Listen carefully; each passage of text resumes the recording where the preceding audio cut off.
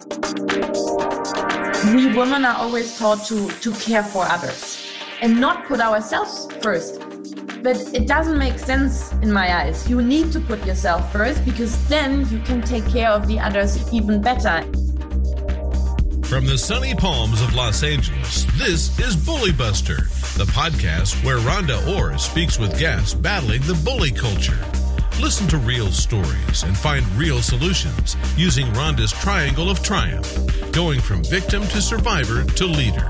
Rhonda is an award-winning executive trainer, columnist, and speaker. She's also served as the founder of 2 nonprofits addressing child abuse and bullying.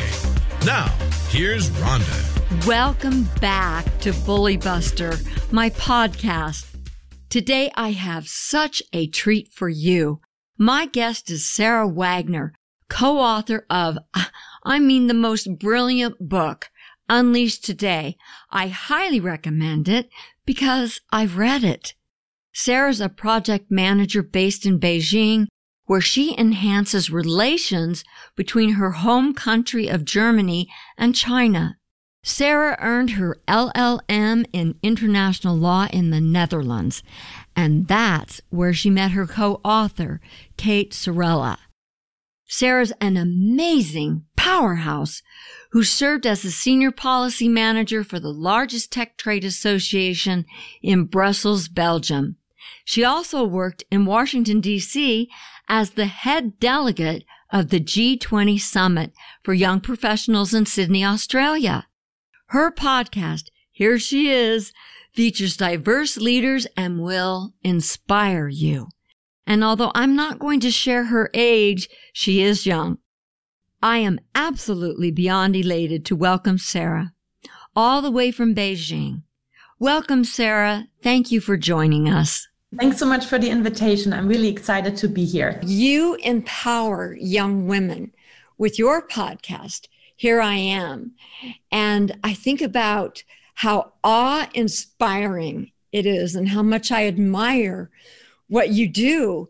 That's something that I've been doing with both of my nonprofits, in addition to my 30-year corporate career. In those 2 nonprofits dealing with child abuse and bullying, I always say, define yourself before others do, and feel well enough about yourself to forget yourself and do the things that matter the most. And the things that matter the most are things like creating healthy relationships and service. And I don't mean like raking grandma's leaves, service in a way that you're caring, you're being considerate, and you're having courtesy. Bullies always want to define the young women in negative ways. And what do you say about the process of how to define yourself? Thanks so much for bringing that up. It's a very important topic, how to define yourself and having the courage to define yourself. And to be very frank, it's really one of the reasons why Kate and I decided to write this book in the first place. Because when we entered the workspace as young, ambitious women, we felt like people defined who we were supposed to be. There continue to be so many expectations as to how women should behave in the workplace, how they should look, how they should speak to others.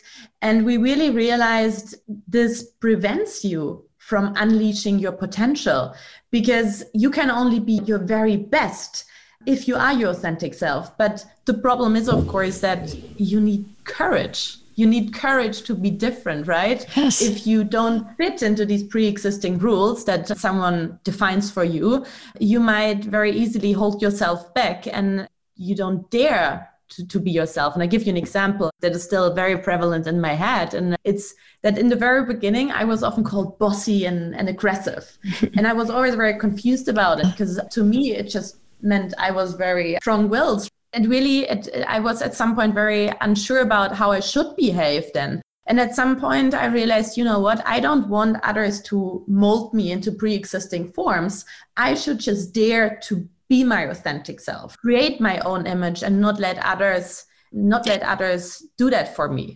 In one of my civility leadership academies, where I have young women, I had a 13-year-old whose parents brought her to me, and they wanted private tutoring because they didn't want to talk to her about how bossy she was.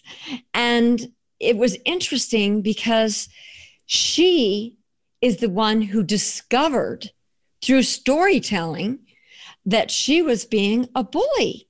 And that's what her parents wanted me to tell her. Through storytelling, you can find a way to learn who you are, to even be your authentic self, correct? How does someone do that? How do they learn how to storytell? I see you have read the book very well, Rhonda. I'm telling you, I love it. It really takes confidence to be your authentic self, to be outspoken, and rather than hiding your personality and your skills and your strengths, be really vocal about it, and being vocal about what you have to offer, what your strengths are, what your values are, what you care about, who you care about. It's about controlling your own brand or narrative. And that's what we really mean with also being a saleswoman and creating your own story. If you're conscious about that others very easily create an image of you and create a story of you, you can also turn it around and just say, you know what? No, I am in control. If you're a little bit smart about it, you can also tell a story. If you know what you want to be visible about and what you're proud of in the end, you can write a story around it and accordingly also tell it with a nice story. So the kind of the dots really all fit together. Because in the end, we are all humans, and humans respond to images and stories. I think women are naturally really good at telling stories, but it's usually about others. Right. We're really good about talking about the daughter next door or the neighbor next door or the team that we work with. But then when it's about us, somehow we women, we don't dare to show off, so to say, because somehow, again, it's about socialization, how we are brought up. We are not supposed to be in the spotlight. Right. And we really want to encourage people to think differently. And imagine this kind of USP, this like unique selling point on your chest, but nobody sees it unless you talk about it. We really want to encourage women to change their mindset. And rather than thinking that it's bad to talk about yourself, realize it's positive and it's a strength because you encourage them and you're a role model. My son, who's 30 now, when he was 4 and 5, I had him in a private preschool. And I loved how they talked with them, much more adult. And they asked me to come in and help teach the children civility.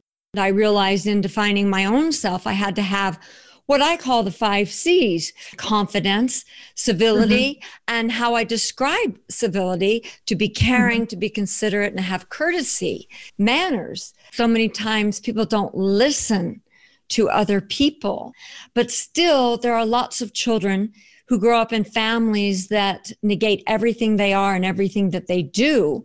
I love in your book where you talk about you have to exercise that muscle. What do you mean by exercising the muscle of confidence? What does somebody have to do? We decided to make an image around what we want to say. And we said, imagine this muscle, this confidence muscle, like any other muscle in your body. Because we all, if we want to have a good body, a six-pack, for example, we go to the gym and we exercise that muscle.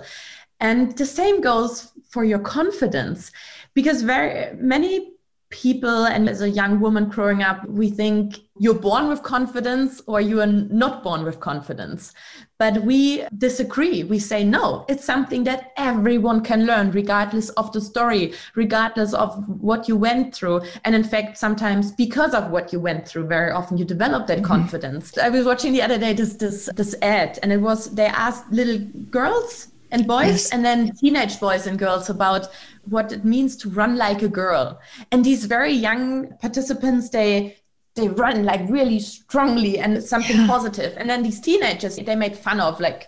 They're like, oh, run like a girl. It's like something weak. It's something bad. So somehow we noticed that around this age of puberty, there's some mindset shift going on.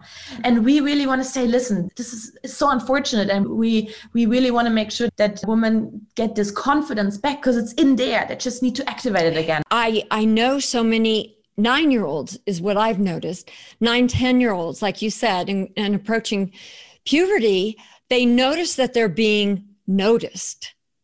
and that they perceive that maybe they're not being noticed in a positive way. And that can come from a million different sources. So they do need to relearn what they're doing. And that's a part of failing in their eyes. In our eyes, if we think someone else doesn't like us, we think we're failing. You say in the next chapter, embrace failure.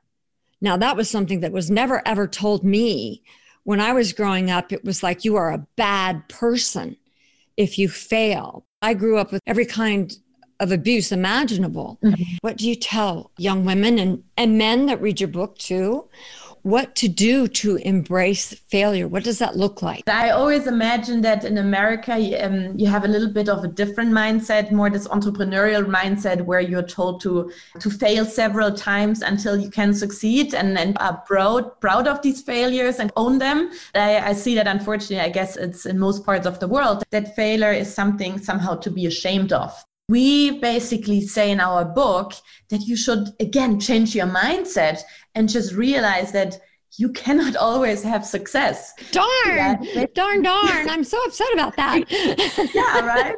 Yeah. So, like, how can you even appreciate your success if you have never had a failure? You know, it's just part of the stairway to success in the end.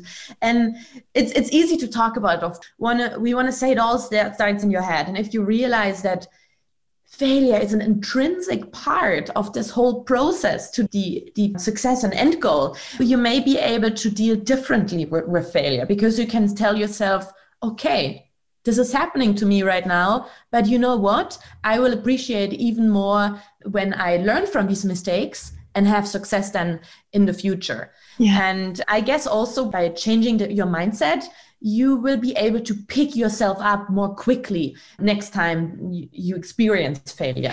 And also failure very often in your own eyes, right? We're all just so critical with ourselves. Very often others wouldn't even perceive failure as failure. It's a really hard thing. In our culture, people say, oh, lesson learned, but that's been such a throwaway for so many years that it doesn't mean anything. Lesson learned is, no, we didn't learn that lesson. We didn't learn that it's okay. And I think, if we don't own our history, then it's going to own us. If I may just add here, I love what you're just saying about, we all say it, lesson learned, we learn from it. But indeed, I don't think we really take the time to process this information. And I think it's a valid point to just sit down, perhaps spend half an hour thinking about what did go wrong, really realize that something did go wrong, but then very consciously determine that now you've learned from it, now you have thought about your lessons learned, and now you consciously move on rather than just saying, yeah, lesson learned, and then really stop the ruminating that you also just mentioned. We are really good at just telling ourselves things and overthinking everything. And also, again, something that women tend to do quite a lot. Sometimes it's good then to would be good to have a switch in your brain to just switch off all of these negative thoughts. And say, that's past history and it doesn't matter anymore. But I love that you talk about ruminate. That's one of my favorite things in your book, because it leads to the next chapter in talking about perfectionism. And I have been known to be such a perfectionist. I know that I have OCD, and a lot of people joke about it, but it's real. I remember one time I was nervous about a meeting with one of my nonprofits, and my sister had flown in from Florida, and I was dust busting the table, and she was still eating her toast. And she was like, "What are you doing? Dusting up my toast?" Because in my mind, I have to have everything in order for me to move forward. And it's such a myth, a bad myth. Absolutely, because it stops you from moving forward. It's actually quite the opposite. Now that you tell me the story, I have a similar one that I remember again in one of my first years at work. I wanted to be perfect. I want to show everyone how good I am at what I'm doing. So I would spend hours and hours in the evening working. What happened in parallel? Many of my other colleagues, they went out for a drink.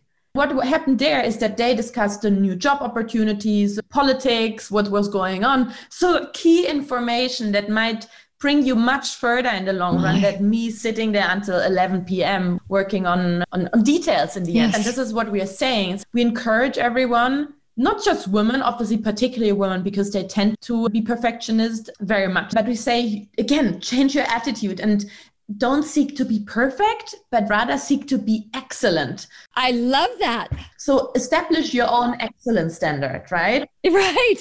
I love in your book, you have that diagram that shows about excellence and perfection is just, it's actually a really horrible thing. But so many people, that's the way a lot of women got ahead in my generation. And that was my expectation. We would stay up sometimes till 2 a.m. to redo PowerPoints or to put these little, it sounds so ridiculous, but to put little dots on our products to make sure they weren't stolen. And I think to myself now, it was ridiculous. And you sacrifice your health, right? It's your sleeping time, your important sleeping time. So the same for me and many other women. I guess they just want to be so perfect in that moment and they forget about the broader picture. Because in the end, who cares then about if there's this dot on it or not? It's about the overall pitch or the message that you want to deliver. I guess this is something we should more often do. Just take a step back. And if you realize, hey, you're not able to really do everything that you had in mind, then reassess if it's really important to work on all of these little points that you have on your to-do list. In fact, it also leads to a lot of, I would say, negative feelings of guilt and again, failure, lack of self-esteem, because then in your mind, you're saying, oh, again, I didn't manage. I didn't finish this to-do list. And it's something very destructive, I would say. So I would actually call perfectionism destructive and very counterproductive. And I would hope that in the long run, we get rid of this behavior. Perhaps just to add, because you were also saying in your generation, you all did that as a woman. Of course, there are reasons to it. I think it's very much linked to how we were brought up. Women always obviously having to do a bit more to get the same positive or good grade as a man does. We continue, and particularly in the past, had to prove ourselves even more so because there were certain biases towards what women can do. So I guess there's a reason to it. I just hope that in the long run, people realize it's just so unhealthy. I wish every woman would read this because people pleasing is the thing I did since I was a tiny little girl. Oh, if I could just be more perfect. And some people you will never, no matter what you do, you're not going to please them. Or just because I was a woman or a girl, that whole thing was something to overcome. Well, you were talking in your next chapter about networking. What would you say some of your tips are? Networking is something I would argue many women underestimate because our schedule is so full very often. Hopefully this will change, but until now, very often still women are those that run home and get the kids from the kindergarten and take also care at home. I remember when I had a colleague and she just had a little baby. And whenever I asked her, hey, do you want to go with me to this networking event? She said, oh, no, I have to wash the clothes. I have my little son at home. So she was always like, no, something I just don't do. But you should. And this is why we wrote a whole chapter on this networking, just to make people realize how tremendously important it is. It might be even more important at times to go networking rather than putting these red dots on your sheet, you know? Right. Yeah, because you meet so many important people, you get a lot of knowledge, and we are basically saying you should approach networking like a skill. It's something you can learn. Because another thing both men and women really often tell me is, I'm afraid, I'm an introvert, you know what, I'm just not good at it. But just like confidence, networking is also something you can learn, and you can be very strategic about it and practice.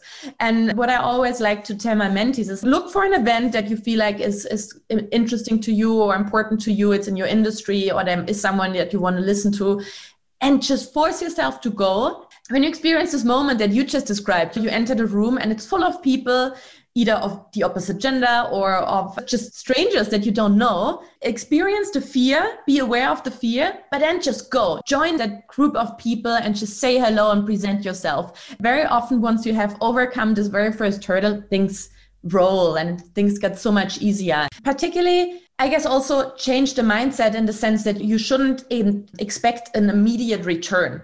Networking is about building long-term relationships. It's about giving and taking and showing genuine interest in the other person. And I would argue everyone likes to speak about him or herself, about their accomplishments, what they're working on. And when you ask questions during networking, it's so easy to start a conversation. I'm by nature a very intrigued and interested person. So very often, also not good, I forget to sell it myself. I'm like you. Yes, I understand. And in the end, the person says, oh, no, I didn't hear anything about you. But it's a good sign, because then afterwards, they follow up and they want to hear more about me, because they enjoyed so much the conversation, because I gave them the opportunity to share what they have to talk about. I also quickly want to speak about social media, which you just mentioned. I wouldn't say social media is equal to networking. Social media is a part of networking these days. And I would say to anyone, regardless of age or industry, everyone should get familiar with it. Don't perceive networking as something fun, but more something that is actually hard work if you really use it for yourself the way you should do it if you want to be successful. So we encourage everyone to familiarize themselves with the key social media platforms that are important in your industry. We very much often refer to LinkedIn. We think LinkedIn is very, very useful tool, because it provides so many interesting articles, it's a pool of information and people. And we just encourage everyone to be out there, to have a very sophisticated profile, so everyone knows what you stand for. Coming back to the whole storytelling, branding yourself, being very clear about what you want the world to know about you. But then don't be passive, but also active, in the sense that you post articles, you comment, you like other people's articles, so that you leave a virtual footprint and people know you're there and you get a voice. And perhaps I end with a story about myself, because I realized at some point, kind of the first 2 years in the workplace, how much I cared about changing the situation of women in the workspace. But in the beginning, I didn't dare to say anything. And at some point, I really used LinkedIn as a platform, and I started writing articles. And people suddenly approached me, and it was fantastic, because it had this kind of snowball effect where people approached me, then I got speaking opportunities and so on, and people invited me, and then I spoke to them. And it was beautiful to realize that there was actually an interest, and other people wanted to speak about these things, only because I had the courage to be vocal about it. Also, not just in the physical world, but also on social media. All this happened and eventually led to where we are today. Would you say you need to be on all social medias? I have found that if I use maybe 3 and I focus on those 3, that I'm better off than trying to do every single one, from Twitter to Snapchat to LinkedIn to so on, and Facebook and on. There's so many. That could be all that I'm doing is social media. Absolutely. And I can tell you, being in China, where we have even more and different channels, I'm very often overwhelmed, because I could spend my entire day basically checking social media, posting different things on different channels. I very much agree with you. Less is more. And again, though, be strategic. Don't just say, hey, I like this channel, I like that channel, but really think about where's the audience that you want to speak to, and how can you reach them best, and which is the best channel. And I think it's about being very strategic and thinking before acting. Exactly. And going back to what you said about networking, it's not the same as social media.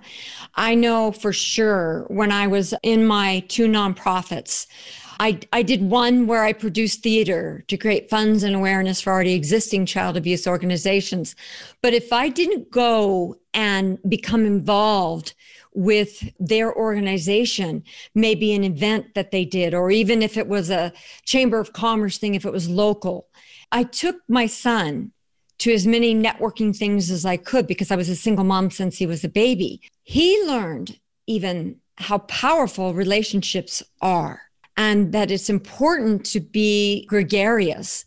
He learned that just by example. I think by your example of being out there and writing these articles and all of your speaking engagements, I don't even know how you do it all, Sarah. it's fantastic that you took your son along, right? Because you were a role model to him and you showed him at a very young age how to create contact with human connections. And this is something that we shouldn't forget. Social media, I love it. It's a fantastic tool, but we should also realize that it cannot replace human connections that you also make in person. And also what we are saying very often with social media is, start networking on social media. It's a great way to reach out to someone, but then follow up also in the physical world. But I truly believe these are two things that should go hand in hand and exist in parallel rather than one replacing the other. Yeah, because then you don't do the follow through. If you don't do both of them together, that's the way you can follow up. If you don't follow up, I always feel like, what a waste of time. Why even start if you're not going to follow through? Because then it's not really a relationship where you connect and you listen and you ask questions and you gather information about them so that what other questions to ask. And the more you know about them, the more you can know how to network them and how they can fit into your world. People just give out their business card. That's it. Then they leave the event and great, you have a new connection that you can add to your LinkedIn. No, it doesn't go like this. You can also plan ahead. You can contact people beforehand if they will be at an event. But then it's very important to follow up immediately. We always say 1 or 2 days after a maximum and just say, hey, it was really nice meeting you. And then perhaps also just check in again after a few weeks or month, and you never know where this can lead. But I agree with you, it's not sustainable if you just go somewhere, exchange business cards and leave. In the end, then you could use that time very differently, right? Exactly. What differences have you noticed that would be beneficial for people that travel the way that you do into so many different countries? When you talk about networking, what do you notice that's very different that other people should be aware of? So I've lived in many countries, currently in China. Before I was in Belgium, in the heart of Europe, so to say. I guess to start with, for example, how you approach a person. Now, as a German, having lived in the Netherlands, I'm extremely direct. I just go to a person, shake my hand and say, hello, this is me. I'm interested in knowing ABC.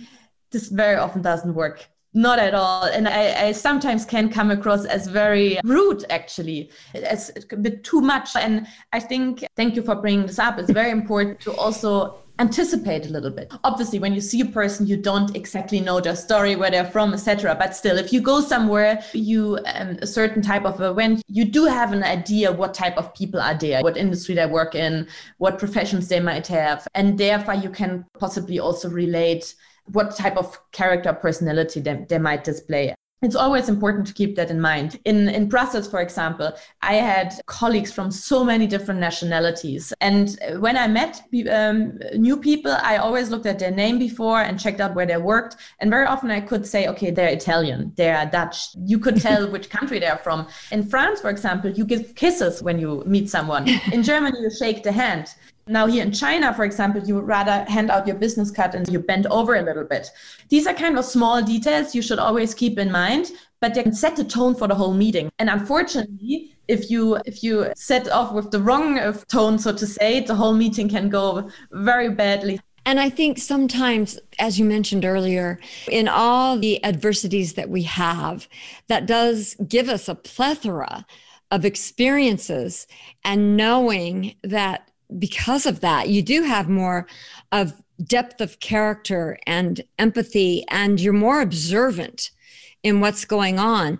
It's a toolbox, right? It's like you have all of these experiences, and I guess you don't always have to use the same tool that is in your box. And just always remember, hey, you have these different tools that you can use, building on your experiences, and then apply the right tool at the right time. True. Something in your book that I love is when you start talking about self-love and self-care. I have a sister that I sent her a box of these beautiful, all natural bath fizzes, and I'll call her and I'll say, have you taken a bath lately? And she feels guilty to do that. And to me, it's like heaven. If I cannot have a bath, I'm just not as nice.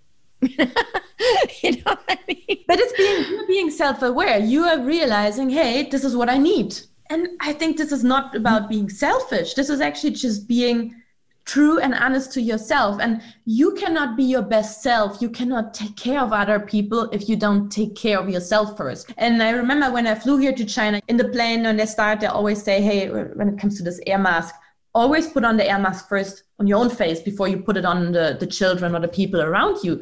And I think the same should go for women and how they care for themselves. It all comes back to how we're brought up. We women are always taught to care for others and not put ourselves first. But it doesn't make sense in my eyes. You need to put yourself first, because then you can take care of the others even better. And I find it very unfortunate, having lived in so many different countries of this world, that somehow wherever I go, I do observe the societal pressure. In some places it might be stronger than in others, but everywhere somehow women grow up thinking that they always need to feel bad if they don't put themselves first. I would really hope that over time this changes. Now, obviously you need time to take care of yourself. And I think that's one of the biggest enemies of women, the lack of time. And for the book, we also looked at different studies. And one said that a woman on average has 10 minutes of uninterrupted time to themselves per day. 10 minutes? That is crazy. Many things have to change to make sure that women have more time, but it's so the framework that women operate in. But it has to start with women claiming that time and claiming that time for themselves. And saying it. I had to learn that. Oftentimes I would have a lunch before I would be the speaker, and I wanted to have just a few minutes so that I can come out there and I can be in the present and not thinking about the future, what's going to happen, or what's happened in the past that's made me a failure, and all the things that can trip you up to not present as well as you could while you're living in the present. What self-care and self-love is differs from person to person, right? For some, as you say, meditation or mindfulness might work a lot, or having a gratitude journal. So these are things we talk about, but it doesn't work for everyone. And frankly, I wouldn't want to force it on anyone. Everyone needs to find his or her own self-love habit, so to say. Generally, I would say it's about having good sleep, exercising regularly, going on holiday, spoiling yourself once in a while.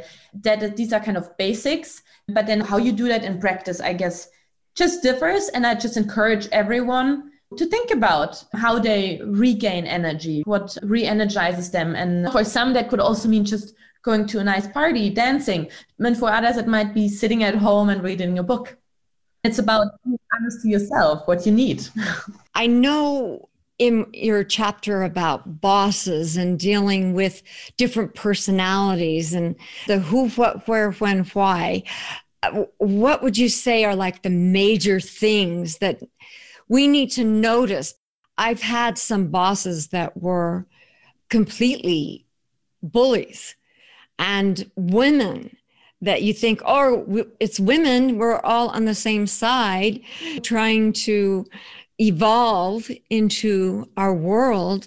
For me, personally, I encountered a lot of women that looked at every other woman as competition. Yeah, I love the transition you're making here, because in the end, self-love is also something you should demonstrate in the workplace. And self-love also then means that you set your boundaries and that you just never accept unacceptable behavior. And unfortunately, very often we still experience that, particularly among women. We like to refer to it as this queen bee syndrome, that because women had a difficult path to getting where they are, they sometimes don't want to hold out their hand and help other women. And are like, no, I had it so hard, so she should also jump over these stones. And I do hope that as more women get in higher management positions, that this will change.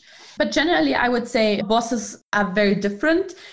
The problem is that many human beings are very talented at what they're doing, but they might not be good at managing people. And it's about showing empathy and realizing perhaps some people don't want to be bosses. They just ended up in that position because they had been there for the longest, or they're just overwhelmed. And for yourself to be able to deal with difficult bosses, Kate and I came up with this, let's say, pattern of bosses that we think you are very likely to come across, because they are just certain types of people. And I don't want to list now every single boss, but perhaps just to give you, for example, the jealous boss, to come back to what you were talking about, these women. You might have a boss that supports you in the beginning and is really encouraging. And at some point, that boss might turn into someone that likes to put stones into your way, doesn't provide you with opportunities for growth anymore. And that might be because that person, also just being a human being, might have realized how good you actually are, how much potential you are. And every human being wants a good reputation, wants to excel at what they were doing. And then they see there is young competition coming in. I would argue this happens very often. And rather than supporting you and surrounding themselves with strong and good people, they'll try to push you down. It's important to realize that they also have insecurities and identify these insecurities, finding their source, and rather than pointing them out, giving them extra credit. You cannot change the behavior of the other person, right? Be it any colleague or be it your boss, or actually also a bully. It's about you having control of your own reaction to it. It's very normal that in such a situation you would be like, why is this person behaving like this? Why is this person doing this to me? You will lose if you think that way. It's about, changing, trying to influence perhaps the behavior of the other person by realizing what their trigger points are, but in the end, just being in control by knowing your own reactions. That's beautiful. That's so beautiful. In your very last chapter, you talk about fulfilling your own dreams. Don't spend 10 years doing something that you shouldn't have been doing. For instance, I discovered that I really loved the nonprofits, that was my mission in life. That was my passion in life, or in doing something so that children don't have to go through the same things that I went through, and teaching kids from a very young age how to be appreciative of each other and how to engage with each other in loving ways. What's your biggest tip for Chapter 7 that you want to share with everyone to help them to live their dreams? How do you live your dreams? Because I had a great salary when I was a trainer and I traveled all over, and it was very hard being a single mom to say, oh, I'm just going to quit now and live my dream. Perhaps building on that example, you have a good salary, but you actually have another dream you realized, and taking that leap, what holds you back from that? And I was speaking to a few female entrepreneurs the other day, and they were arguing, they were always told they're not risk takers. Women, there are very few female entrepreneurs because women don't take risk. I disagree to the extent that women just take more calculated risk. Again, because we might have different responsibilities. You were just referring to your own child, right? You have to take care of your child. There's so many things that you have to consider. But you did take that leap in the end. It was then part of a bigger strategy. And that's what I think, that's perhaps one of my tips then also, is it's fine if you continue doing what you're doing at the moment, even if it's not your big dream, if it is in the long run part of a bigger strategy. And Kate and I really always want to encourage everyone to not wait for someone else, like your employer, your parents, or anyone else, to take charge of your career and wait for them to come up and tell you, hey, there's this opportunity and that opportunity. No, be in charge yourself. Don't sit and wait. Be in the driver's seat in the end, right? If you sit down and think about your own dreams and have the bigger vision, you will be able to come up with a plan and steps that you can pursue in the long run. And I guess that is a bit the danger, that very often we're just doing something because an opportunity arises, you just do it. It's easy, it's comfortable. As soon as you're comfortable in what you're doing, we always argue, hey, no, then it's time to take on a new challenge.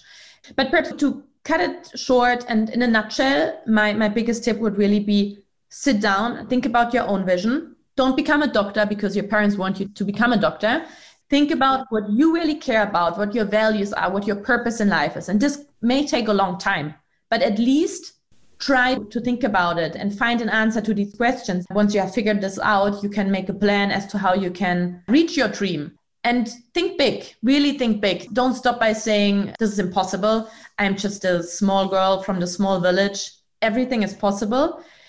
if you just demonstrate perseverance, and I guess this is perhaps my second tip, your life is a marathon, right? You need perseverance continuously and just demonstrate that willingness to work hard and pursue your dreams in the long run. I'm so thankful for our conversation. Thank you so much for being with us today. I appreciate you, Sarah. Rhonda, thanks so much for this opportunity. And I think it's amazing what you have built up over the years and what you are doing to help others. And perhaps I would really love to end with this, because you always talk about these 5 C values, right? Civility, confidence, courage, communication, and creativity. And I think this really very nicely sums it up. No, really, I really mean it. This is what you should demonstrate and pursue. It's have the confidence, have the courage to be your authentic self, but have the civility and also be courteous, be kind to people, but communicate also your dreams, because if you communicate it, people will help you. Don't think the worst of this world. People are there to get you where you want to be, and then also be creative. Don't take the road that others went. Find your own way of getting where you want to go. Thank you so much. Thank you. So perhaps we should add your 5 C values to our book, Rhonda. Thank you so much. I appreciate that. Thanks, Sarah. Sarah Wagner is an absolute delight. Here's a young, highly acclaimed woman living in Beijing, working to develop relations between her home country of Germany and China. My 3 takeaways are, number 1, perfectionism stops you from moving forward. This is important to me because I have this bad habit. For instance, you stay at the office to work on your presentation details for the umpteenth time, while your coworkers go out and network about new positions opening up, key information on the company, and company culture discussions that could lead to your success. Change perfection to excellence and go to that coworker meeting. Number 2, realize how important networking is. It is so important that it's a whole entire chapter in Sarah's Unleashed Today book. It's a learned skill. It's about long-term relationships, and it's about following up. Number 3, be strategic and think before acting on social media. Find your audience. That is key. Remember, you may find out more about Sarah in our show notes at bullybuster.us/Sarah. That's SARAH. That's also where you can find a link to order her new book.